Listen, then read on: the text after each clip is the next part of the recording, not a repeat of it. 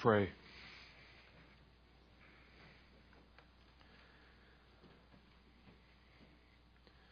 Father, as your prophet said, we found your word and we did eat it. For it is your word that is bread, and it is your word that is the living water, because it leads us to Christ. And we would exalt Him this morning. And we would evaluate ourselves to see whether or not we are pleasing to Him. No, Father, I pray that by your word we would be humbled, and that you, O Lord God, would be gloriously exalted in how our hearts respond to the text that lay before us. Father, be merciful to your people now.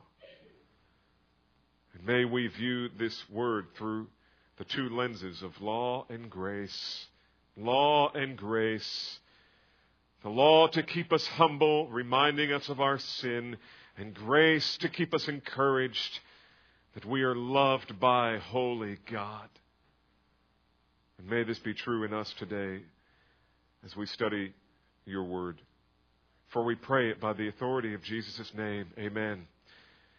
I'd like for you to turn with me to Hebrews chapter 11. We continue our study through the book of Hebrews this morning, inching our way through this glorious chapter that you are all familiar with. And I'd like for us to read this morning a longer text than I will have time to really consider, but beginning with verse 13, and we will read through verse 22. Hebrews 11, verses 13 through 22. All these died. Now stop there for just a second. Let me just set this up, because I know some of you haven't been with us. All these is referring to Abraham, Isaac, and Jacob, the immediate context, and Abel, Enoch, and Noah, who he has just talked about previous to speaking about Abraham and his descendants. And so all the way back through to verse 1, up through verse 13, these are the people that he's referring to. And he says, again, verse 13, all these died in faith, without receiving the promises, but having seen them and having welcomed them from a distance, and having confessed that they were strangers and exiles on the earth. For those who say such things make it clear that they are seeking a country of their own. And indeed, if they had been thinking of that country from which they went out, they would have had opportunity to return. But as it is, they desire a better country, that is, a heavenly one. Therefore, God is not ashamed to be called their God, for He has prepared for them a city. By faith, Abraham, when he was tested, offered up Isaac, and he who had received the promises was offering up his only begotten son. And it was he to whom it was said, in Isaac your descendants shall be called. And he considered that God is able to raise people even from the dead, from which he also received him back as a type. And by faith Isaac blessed Jacob and Esau, even regarding things to come. And by faith Jacob, as he was dying, blessed each of the sons of Joseph, and worshipped leaning on the top of his staff. And by faith Joseph, when he was dying, made mention of the exodus of the sons of Israel, and gave orders concerning his bones. My, oh my, what a text this is. If you love to eat the Word of God, this, beloved, is a feast. But as I was studying this text this week, it is so freighted with Spirit-wrought treasure that, frankly, it was difficult to know what to say.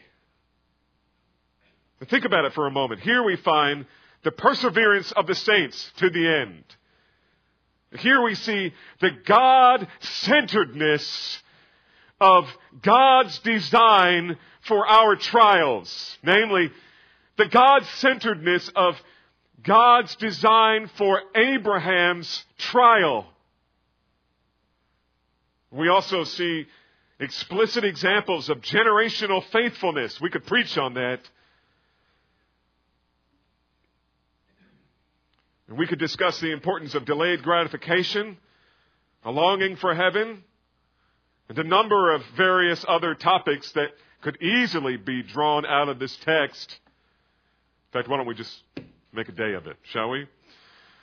No takers, I hear. But to be perfectly honest, when I read again about these Old Testament saints this week from this text, the only thing I wanted to know from this text is, why is God not ashamed to be called their God? It's the only thing I want to know from this text. I want to know this because the implication is that He will be ashamed. He will be ashamed to be called some people His God. Or to say it another way, on that final day there are many people who think they belong to God, but whom God will not look at them and say, "You are my people, and I am your God." God is not ashamed to be called their God, and I want to know why. Why? Why is God not ashamed to be called their God? Now, this is a very unusual phrase in the Bible. It really, like this, is nowhere else. Now, the author of Hebrews, whoever he is known for quoting the Old Testament scriptures out of the Greek, the Old Testament Greek, the Septuagint. All through the book of Hebrews, he's been making his case by referring to Old Testament scriptures. He's speaking to Jewish people. But this is not a quote from the Old Testament. This is not a quote from anywhere in the Bible. It's a very unusual phrase. In fact, this is the only place in the Bible where the Holy Spirit tells us about God not being ashamed of someone. The only thing close to it, and really its opposite, that I could find in the Word of God was the same account repeated both in Matthew and in Luke. Jesus said very clearly, Luke 9:26, that whoever is ashamed of me and my words, the Son of Man will be ashamed of him when he comes into his glory. So on the last day, there will be two groups of people that perhaps we've never considered before. Namely, those whom God is ashamed to be associated with, and those of whom He is proud or pleased to be associated with. Now, I don't know about you, but I want to be found in the latter group. I want to be found in the group of people that God looks at and says, "Well done, good and faithful slaves." I want to be found among the number toward whom God will point and say, "This one is born in Zion. This one belongs to me." I want to be among those whom God will look at on that day and say, very similarly to what He said to His own Son when He said at His baptism, and again at the Mount of Transfiguration, "This is my beloved Son, in whom I am well pleased," which is just another way of saying, I am not ashamed to be called His God. You want to know the answer to this? You want to know why? I want to know why. And I think the text tells us. Beloved, this, I submit to you, is the ultimate of all ultimate compliments. To have the holy and infinite and awesome Creator and sustainer of all that is, the one whose high regard is not easily won, but whose opinion is the only one that matters. To have Him look down from His eternal throne in the heavenlies and declare, I am not ashamed to be called your God. That, beloved, is the ultimate compliment. That is the only word I want to hear on that day. Oh, beloved, is there anything more worthy of our ambition than to hear these words? The only question that matters in that final hour is not where will my tuition money come from for the next semester? It's not where am I going, what am I going to prepare for my family for lunch today? Don't go there. I've got 40 minutes. Don't go there, ladies. Don't think about lunch for 40 minutes. And the ultimate question is not, what will we do if gas prices continue to rise and reach maybe $5 by the end of this summer? That's not the question you should be asking right now. And you should not be asking, I wonder if the preacher is really going to finish on time today. That's the wrong question.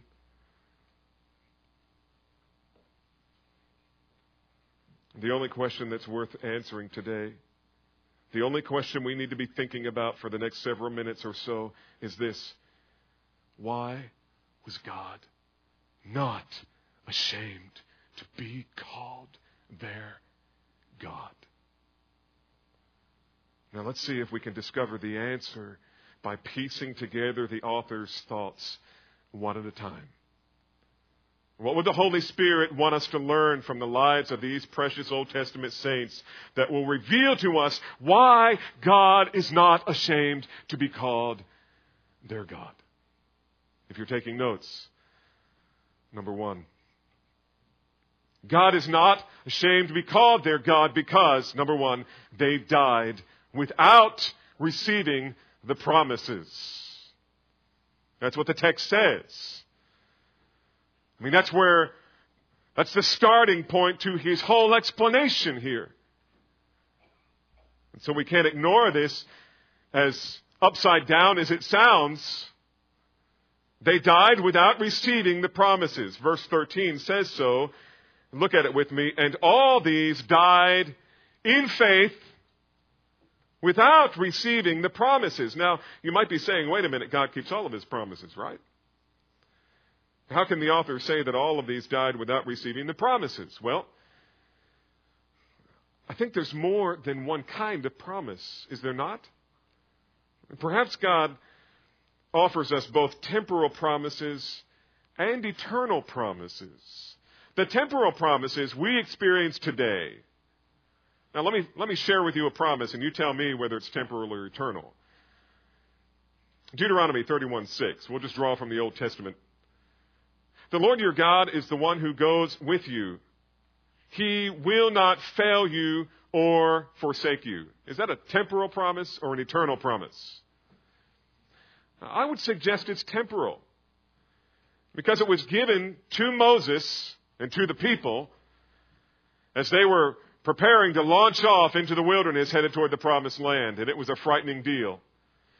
And the Lord is saying, don't be afraid. Here is my promise to you. The Lord your God is the one who goes with you. He will not fail you or forsake you. You can trust me on that. I will always be with you. When you need food, I'll provide it. When you need water, I'll provide that. When you need protection, I'll give you that. When you need to cross another sea or another body of water, say the Jordan River, don't worry about it, no problem. I will be with you. But what about the other kinds of promises? There are eternal promises that we will not experience the fulfillment of in this life. Take all of the promises about heaven, all of the promises about eternal reward, all of the promises about seeing God in Christ face to face on that day. These are temporal promises whose fulfillment we will realize only after we die or when the Lord takes us home. And we don't have a lot of early Old Testament statements of these promises, but we know they were there because Job, who was the earliest of them all, wrote these words. He said, "As for me, I know that my Redeemer lives, and at the last he will take his stand upon the earth. Now listen to this. Even after my skin is destroyed, that is, after I die, yet in my flesh I shall see God." What's he saying? Somewhere along the way, God said, this life is not all there is. Someday your Redeemer will stand before your eyes, and you will see him face to face. Trust me. How was Job able to endure the suffering that God allowed in his life, even designed for his life? I submit to you that he could not. If he was being ruled by the promises of the world, he could not. His wife didn't. Curse God and die, remember? Thank you. Helpful. Job's 3 counselors. Find another counselor. But Job knew. Job knew God's eternal promises, and it kept him going. It kept him not sinning with his mouth. And then when he did sin with his mouth, he covered it up and said, "I spoke once, I'll never speak again." And so I would contend that there are many promises that God has made to his people whose fulfillment we experience every day through God's provision of various kinds, but there are heavenly promises that should be just as real to us, though we will not experience the fulfillment of them until glory. In other words, we will die. We will die believing that God will fulfill those promises when this life is over. We will die in expectation. And I know some of you hearing my voice today have loved ones who are at that door. I pray with you that they are prepared and they are eager, because they are about to see the fulfillment of God's eternal promises by them. Dying in faith, finishing well, persevering to the end. These are the promises I think the author of Hebrews is referring to. The promises that we will die believing that God will fulfill them when this life is over, which is just another way of saying they died in faith. If they had received the promise, they would not have died in faith. They would have died having already experienced the fulfillment. And the Apostle Paul says, why do we hope for, or why do we believe in what we already have? That doesn't make any sense. And so the very definition of the kind of faith he's talking about is a dying faith. It's the kind of faith that we carry with us to our deathbed. It's a kind of faith that not only carries us to our deathbed, but it is one that moves in us so that the mundane decisions of life are based upon those promises. Abraham, Isaac, and Jacob never possessed the promised land. They walked it, they pitched their tents in it, but they never possessed it. In fact, consider this. Abraham, his son was Isaac. Isaac's son was Jacob, the son of promise. From Jacob it was Joseph, right? And so, think about this. God made a promise to Abraham, but it was not until 500 years after Joseph's death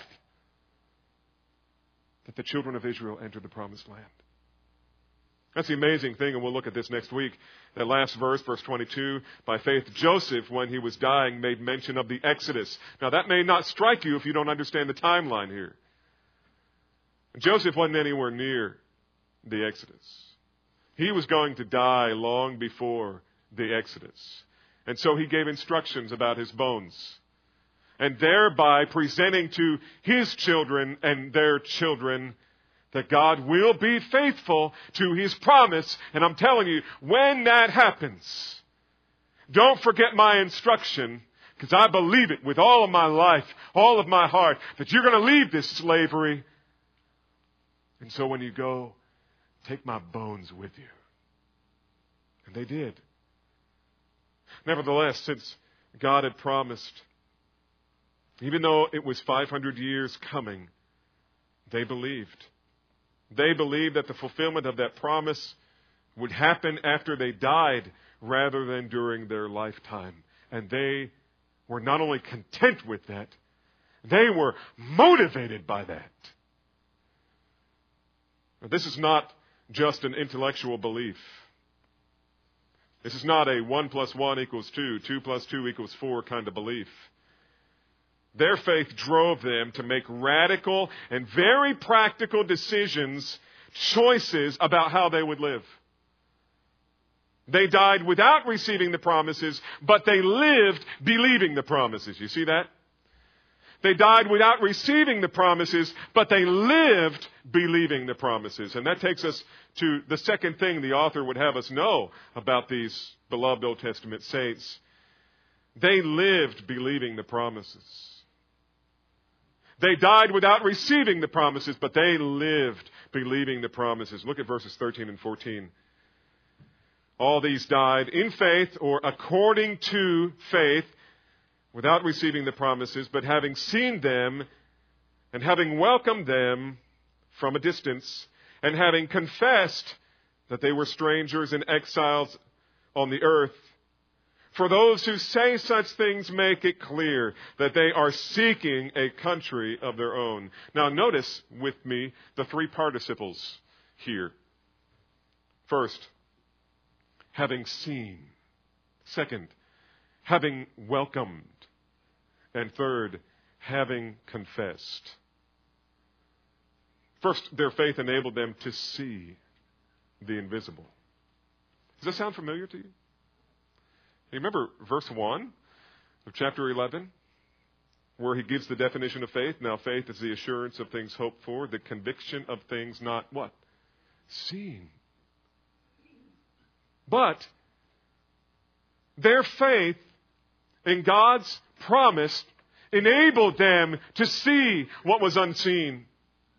That's the definition of faith, or half of it. The faith in God's promises enabled them to see with new eyes. And suddenly the world no longer looked the same. The things that used to be precious to them were now worthless. And things that had been previously worthless had now become precious, because something of infinitely greater value had appeared on the horizon, and it had a profound impact on their affections. And when that profound impact on their affections happened, the result was a profound and lasting impact on their decisions, how they would live their life. And you've had this happen to you too, many of you. It's like when I was in college, enjoying my singleness. I used to have a coffee cup in my dorm room with big red letters on it that said, "I love being single." And eventually my wife-to-be, when I proposed to her, or got ready to propose to her, she said something to the effect of, "If you ever propose to me, I'm going to destroy that cup." And I did, and she did. But I loved being single. That's what I used to tell my parents. I'm never going to get married. I'm enjoying this. And my mom said, "Yeah, right." I entered school in January, which had the effect of preserving my singleness. But when September rolled around, a new class of freshmen arrived, and there appeared on the horizon a young lady who made all the delights of singleness look like garbage. Now, I had to wait 2 years before the joy of married life would begin. But I tell you, beloved, that when that young lady agreed to marry me, it changed everything in my life. It didn't exist in my mind merely as a propositional construct of the intellect. It took absolute control of my affections and my ambitions regarding how I would govern my life from this moment forward. My schedule changed. My priorities changed. My address book changed. Many friendships changed. I distinctly remember I used to travel with a choir in our school. And I remember the depth of the friendships that I had with many. It was a large choir, and there were many of us who seemed to be very close friends. We did things together. We hung out together. And they all knew about this young lady in my life. Didn't matter. But after we got engaged, everything was different. For a period of 4 months, it seemed like I was going to be relatively friendless because I had someone else in my life who superseded all the other friendships, and everyone knew that. And so everything changed. Why?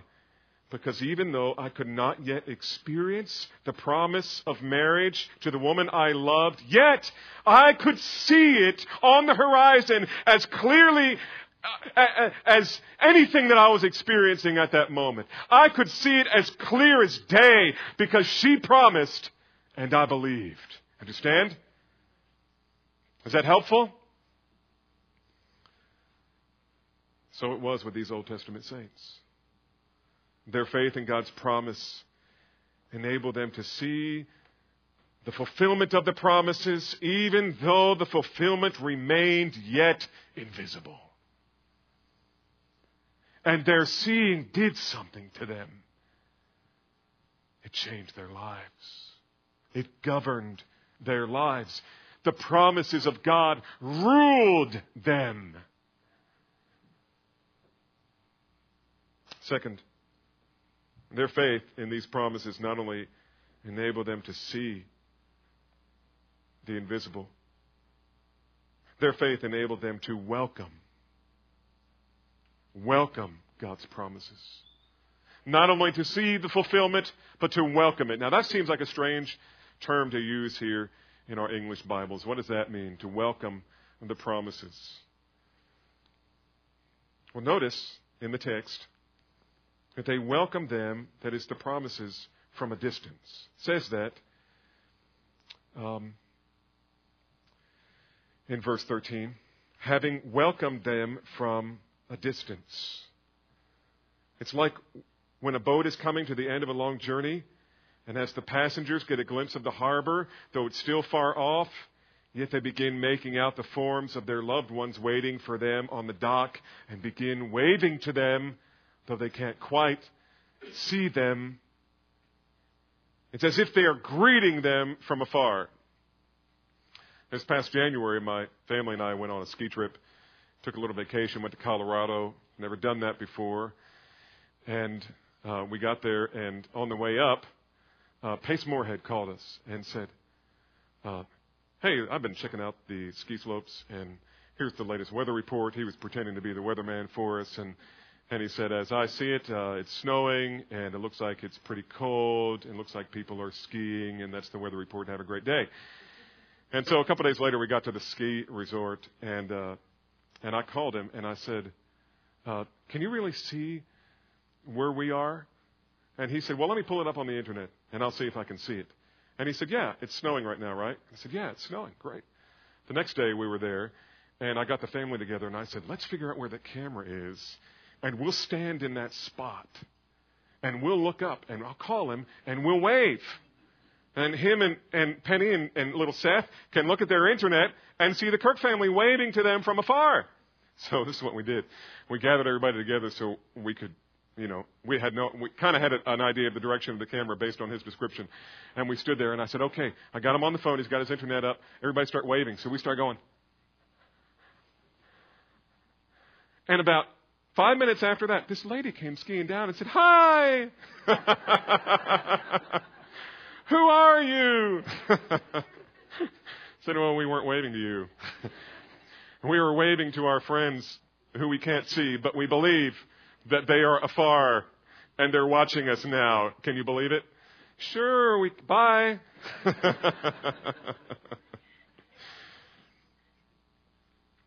When you believe the shore is close, you don't reach over and open up a lounge chair, grab a lemonade, and order dinner. You start packing. You start getting ready to get off the ship. And for the rest of your voyage, you're standing there at the rail, ready to get off the ship. And whatever else needs to be done while you're on the ship, you do it. But that's not where your heart is. You're not living to be on the ship. Just like Noah didn't live to be on the ark. He couldn't wait to get off the ark. And that's how these Old Testament saints lived their whole lives. After God made the promise of another country, they believed. And so their faith enabled them to see God's promises. And their faith enabled them to welcome these promises like friends that they loved but could not see clearly and experience, but they believed it as if they could see it, and so they governed their lives accordingly.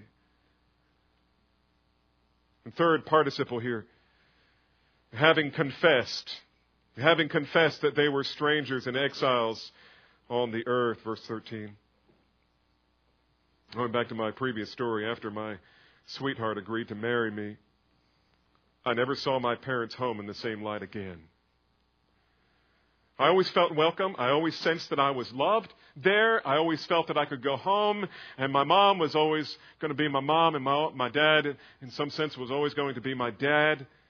And there would be an inseparable tie that would bind us as parents and child, and yet everything was different. It was all different. I could never again feel like it was home.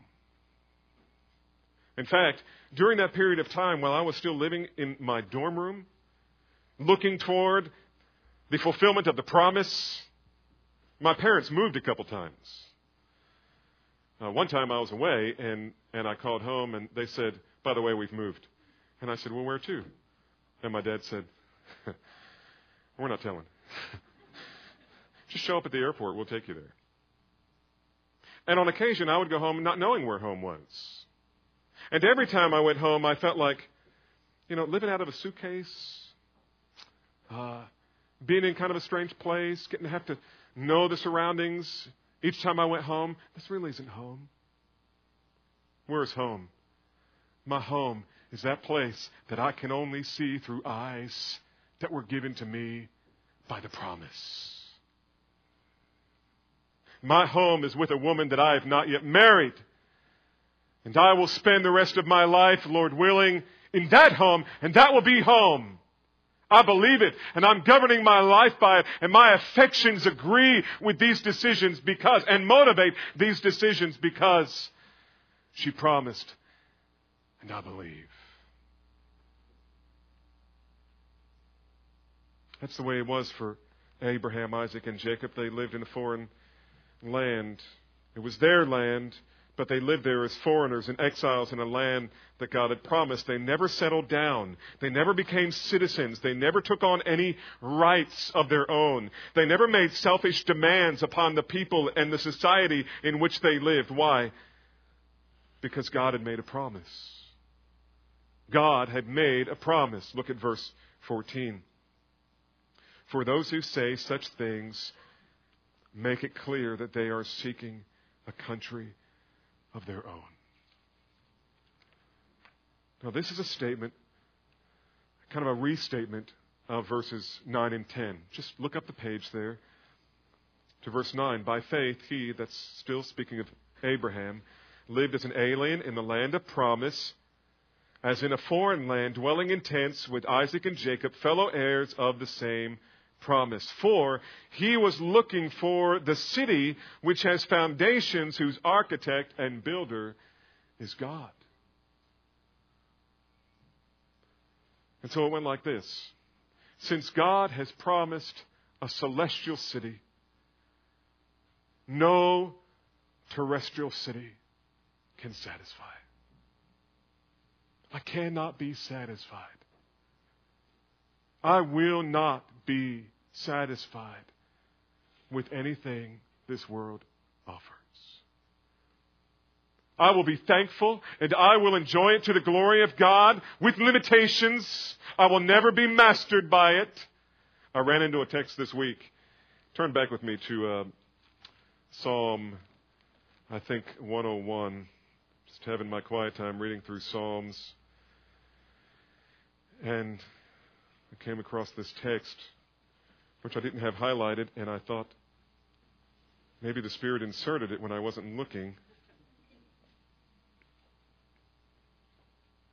Psalm 101, verse 3. The psalmist said, I will set no worthless thing before my eyes. I hate the work of those who fall away. It shall not fasten its grip on me.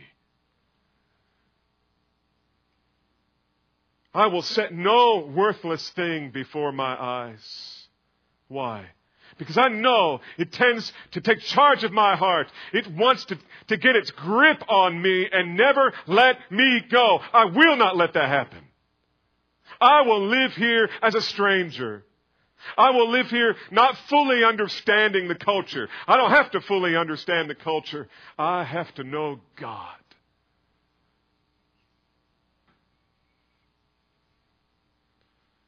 And so these Old Testament saints were seeking what their hearts desired. They were seeking the city of God, the holy habitation of the Lord. They were seeking, as David said in Psalm 27, one thing I have asked from the Lord, and that shall I seek, that I may dwell in the house of the Lord all the days of my life, to behold the beauty of the Lord and to meditate in His temple. That's what I live for. I want to live in the city of God, and I will not be fully satisfied in this life until I can live with Him, until I can be in the presence of my God. They were not content to live among men because God promised that one day they would live with Him. And so what have we learned about these Old Testament saints? First, they died without receiving the promises, or they died in faith, having not received the promises. Secondly, they lived believing the promises. And third, they persevered without abandoning the promises. Look at verse 15. And indeed, if they had been thinking of that country from which they went out, they would have had opportunity to return. But as it is, they desire a better country. That is, a heavenly one. Now, if you've been following along in our study of the book of Hebrews, what was the big issue? Why did he write this book? He wrote the book because this little Jewish church had heard that though they had once experienced significant persecution and now were living in a period of peace, yet it looks like on the horizon that more persecution is coming. Not only that, but the Judaizers, the false teachers, were coming into that church saying, listen, you should never have given your allegiance to Jesus Christ in the beginning. He's not the Christ. He's not the Messiah. Come back to us. Come back to your home. Come back to your comforts. Come back to the synagogue. Come back to the circumcision. Come back to family. Come back. And all along the way, the author is saying, hold fast, draw near, don't go back. Hold fast, draw near, don't go back. And now he slips this little thing into his narrative when he says, indeed, if they had been thinking of that country from which they left, they would have had opportunity to return back. But,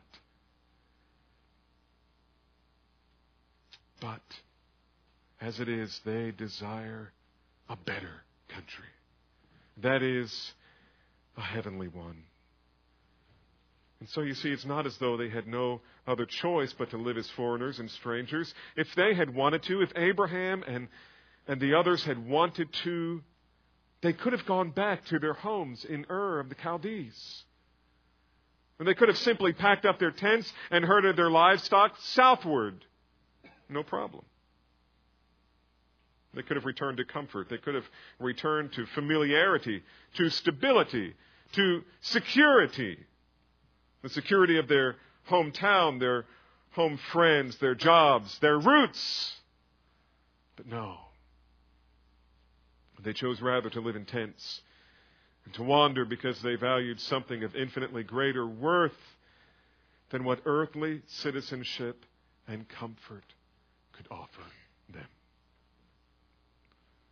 Again, David helps us understand their affections when he wrote, "O God, a day in your courts is better than 1,000 outside. I would rather stand at the threshold of the house of my God," which is to say, I would rather be a doorkeeper in the house of my God than to dwell in the opulent tents of the wicked. I don't want to be rich in this world's goods. I want to be rich in terms of being with you. Make me a slave, God. Make me your slave. I'll stand at the door. I'll do the most menial task. I only want to be with you. And this is stated most explicitly in verse 16 of Hebrews 11. But as it is, they desire a better country, that is, a heavenly one. Did you note the word desire? They desired something. They saw on the horizon some choices. And in their evaluation, one choice was more desirable, more valuable to them than the other choice. And to the eyes of unbelief, this makes no sense. It makes no sense to live this kind of lifestyle. It makes no sense to live not according to the promises of the world, to be ruled by its promises, but to be ruled by the promises of God and govern your life in the radical ways that demands. That doesn't make any sense to the eyes of unbelief. These otherwise intelligent, gifted, educated, even wealthy people chose to live believing the promises, to persevere under incredibly challenging circumstances without abandoning these promises, and then died without receiving the fulfillment of these promises. I mean, they got to the end and they didn't have it. I mean, what kind of foolishness is that? What a tragic waste. What abject foolishness. What kind of gullible, weak-minded, superstitious freaks are these people? And that's what they said, isn't it, about Jim Elliot and the Ecuador Five? I mean, he was the brightest guy in his school. He went to Wheaton College. Everybody knew him. But he lived a different life than they did. He wouldn't do much of what they did. While they were out partying, he was back studying the Word. At lunch hour, he was back in his dorm, not hanging out with his friends. He was there reading the Psalms to feed his soul. And when he went, he didn't study. I dare not say anything. I don't want to unnecessarily offend. What could you study? But he made choices about what he would study in school. And you know what he chose to study? Greek in college. Why? Because he had a holy ambition. He was going to give his life on the mission field. I'm not saying all of you need to be missionaries. That's not what I'm communicating a bit. I don't believe that. But he governed his life based on the promises of God. And his parents taught him to, and they forgot that. If you've ever read the diary of Jim Elliot, you'll know that on one occasion when he was getting ready to go to South America, to Ecuador. Is that right? Ecuador. His parents wrote him a letter and said, "Stay home. Minister here. There are churches who want you." And he wrote back, I don't want to call it a scathing letter, but it was a forthright rebuke of his parents, questioning what they were living for. Mom and Dad, you taught me to live by the eternal promises of God. If I perish, I perish, and with joy. Because for me to live is Christ, and to die is gain. How can you say that? I believe the promises you taught me. I believe the promises that I have discovered for myself in your word, and I will not be satisfied. You know where Jim and Elizabeth Elliot spent their honeymoon? They got married down there, and they spent their honeymoon in a tent on the river on their mission field. And it was squalid, and it was full of mosquitoes, but it was their joy. Foolishness! Not through the eyes that believe God's promises. And when those 5 men were speared to death, all of the newspapers of the world said, tragic, waste, unfortunate, disaster. And at that very moment, they were standing with the one who made the promise and kept it. That's why they did that. That's why they went there. Do you know, and I haven't seen the pictures of this yet, Brent, you got to get them to me. The picture of the new tribe they found in South America. Right? South America? A new tribe. And I'm told that there's a picture, many of you have seen it, and with the natives, got their bows and arrows, their war paint, they're pointing it at the airplane flying over. And Brent told me one of his friends on his website has got that picture up with the words over it. Who will go? I have an answer for that. I know who's going to go. I don't know their name, but I know this. It will be a young man or a group of young men who so believe the promises of God that they don't give a rip about this life. They're not living for now. They're living for then. They're living for the city of God. There's one thing they want, and that is to dwell in the city of God. And everything else in life is governed and ruled, and decisions are made based on that invisible but clearly seen promise of God.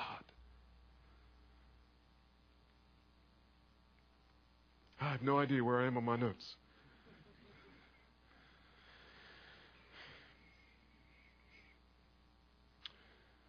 The world thinks these kinds of people are foolish.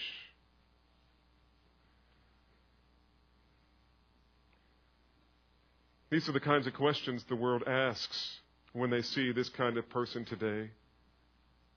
What was wrong with them?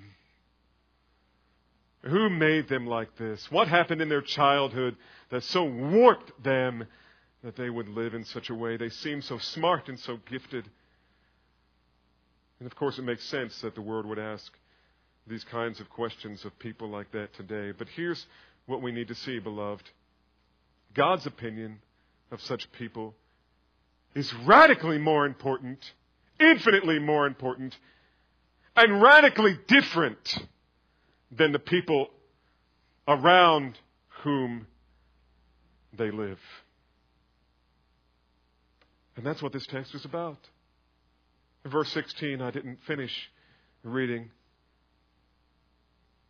But as it is, they desire a better country that is a heavenly one. Therefore, God is not ashamed to be called their God, for He has prepared a city for them. Let me tell you something. If you choose to live a life like this, there will be friends that you have who will be ashamed of you. You will have family members who will call you fanatic.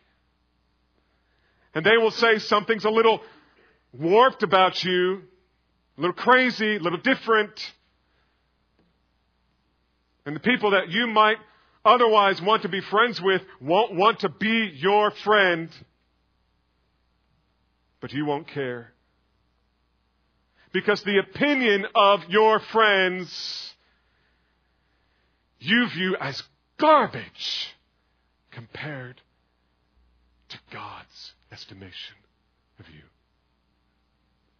And God says, world, be ashamed, but I am not ashamed of this one. I am His God. I am her God, and He is my beloved Son.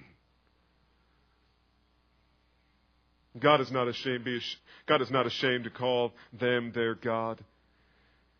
And God was not ashamed to be called the God of Abraham, Isaac, and Jacob, because a mere taste of heaven's promises provoked in them a holy dissatisfaction with the best promises the world had to offer. That's the answer. Can I remind you of the question? Why did God say, I am not ashamed to be called their God? The answer is, because a mere taste of heaven's promise provoked in them a holy dissatisfaction with the best promises this world had to offer, and they lived by it. People who live like this are those who have tasted and discovered that the Lord is good. They are the ones who find the treasure in the field and hide it again. And from joy over it, Jesus says, they go and they sell all that they have and buy that field. These are not weak-minded fools. These are the richest, most intelligent people in the world. They're constantly laying up treasure in heaven where neither moth nor rust destroys and where thieves cannot break in or steal. The difference between those whom God is ashamed of and those whom God is not ashamed of is that one is digging for treasure in the earth, and the other has already found his treasure in Christ, in God. Beloved, let me ask you this. Let me ask you a few questions. What's it going to take to dislodge 20 of you, to pull up stakes out of this secure, comfortable ground, to become aliens and foreigners for God among the nations who have yet to hear about the cross of Christ? What's it going to take? This is what it will take. What has the power to inspire some of you to completely change the course of your life so that you put your hand to the plow of reaching the lost in this town and around the world, holding nothing back? What is it that can provoke some of you to make the kind of radical financial decisions in your life that might enable this church or someone in this church to enter into a God-centered ministry to accomplish what till now they have only been able to dream of? This is what it will take. Listen closely. When the eternal Spirit of God reveals the value of the promises of God, you will become dissatisfied with everything but God. And then it will happen. When the eternal Spirit of God reveals the value of the promises of God, you will become dissatisfied with everything but God. Everything but, you could say, the Son of God. And then you will do crazy things that the world hates and God absolutely loves. You know, when you think about it, Abraham, Isaac, and Jacob understood far less about the promises of God than you and I do. They had very little revelation.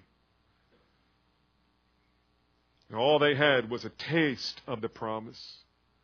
All they had was a small taste of the promises. We have the very person of the promise living within us.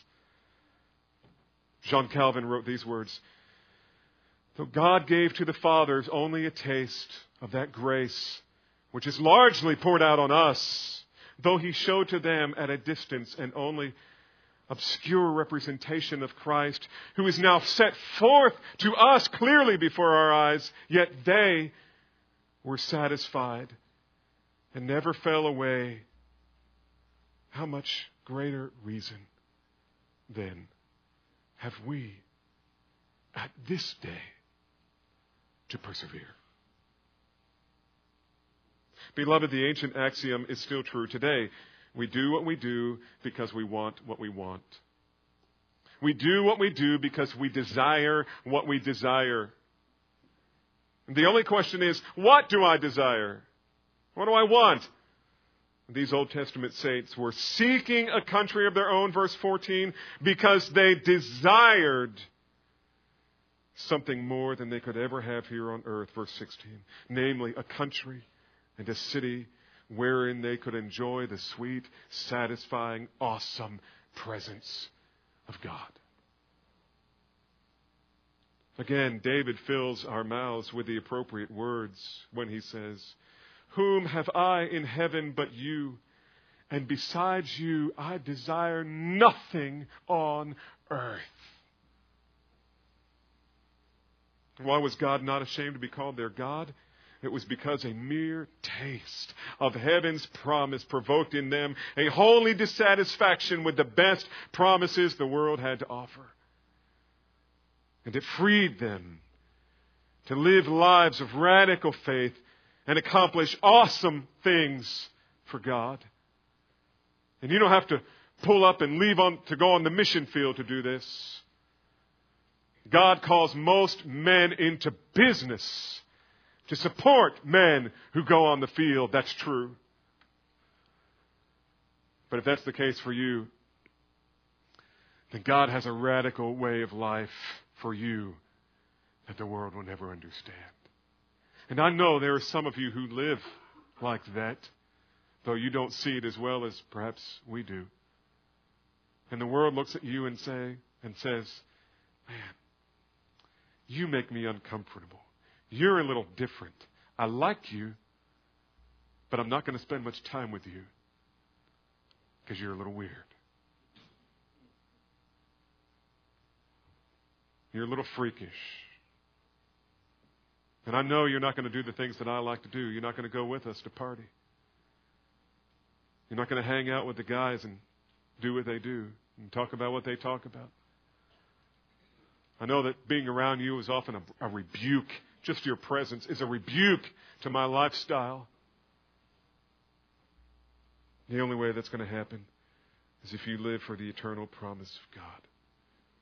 So the question for us is simple, beloved. Is God ashamed to be called your God? And the implication here is if we're not living by faith, if we're sinking our roots into the pleasures of this life, if that is what we live for, then the answer is yes. God is ashamed to be called your God. Whose opinion do we care about? Our family's opinion? Our co-workers' opinion? Our employer's opinion? Or have we made it our holy ambition? God, no matter what you ask me to do, I will do it. Full throttle, full court press until the end. You just tell me what to do. Tell me where to go, and I'll go. And I will do because I trust you. And the only thing I care about is your opinion.